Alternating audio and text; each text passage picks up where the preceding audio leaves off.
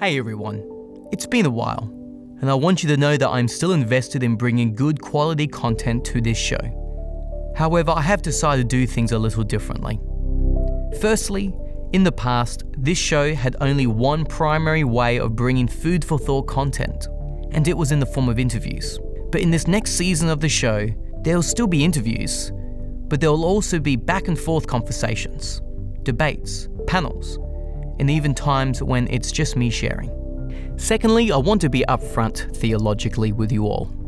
I identify as a pretty middle-of-the-road Christian who affirms the basic doctrines of stock standard Christianity, including things like the literal death and resurrection of Jesus, a hope for a new creation, that the scriptures are the sacred story of God working in the world with the climax of the story being Jesus, and so on. I also believe that Jesus' kingdom challenges a lot of the prevalent ideologies and philosophies of society, including ideologies of the left, right and middle, political ideologies and philosophies and otherwise. And whilst there might be crossovers from time to time ideologically and philosophically, I do believe Jesus offers us a unique vision of human flourishment. In the past, I've been too vague on these things, mostly because I was figuring it all out. And whilst I don't think I have it all figured out, I do wish to be more clear with you all.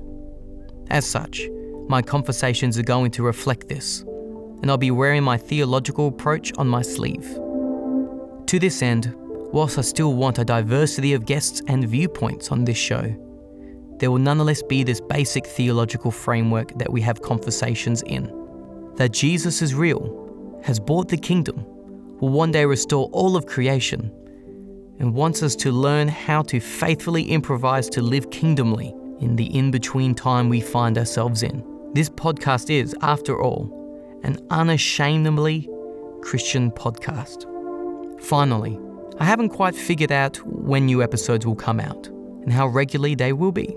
Truth be told, I work full-time, I'm at uni, and have a life outside of this podcast. But I'm still committed to doing something in this space, and will endeavour to release more and more content at the right time. So stay tuned for the future of Deeper and Wider.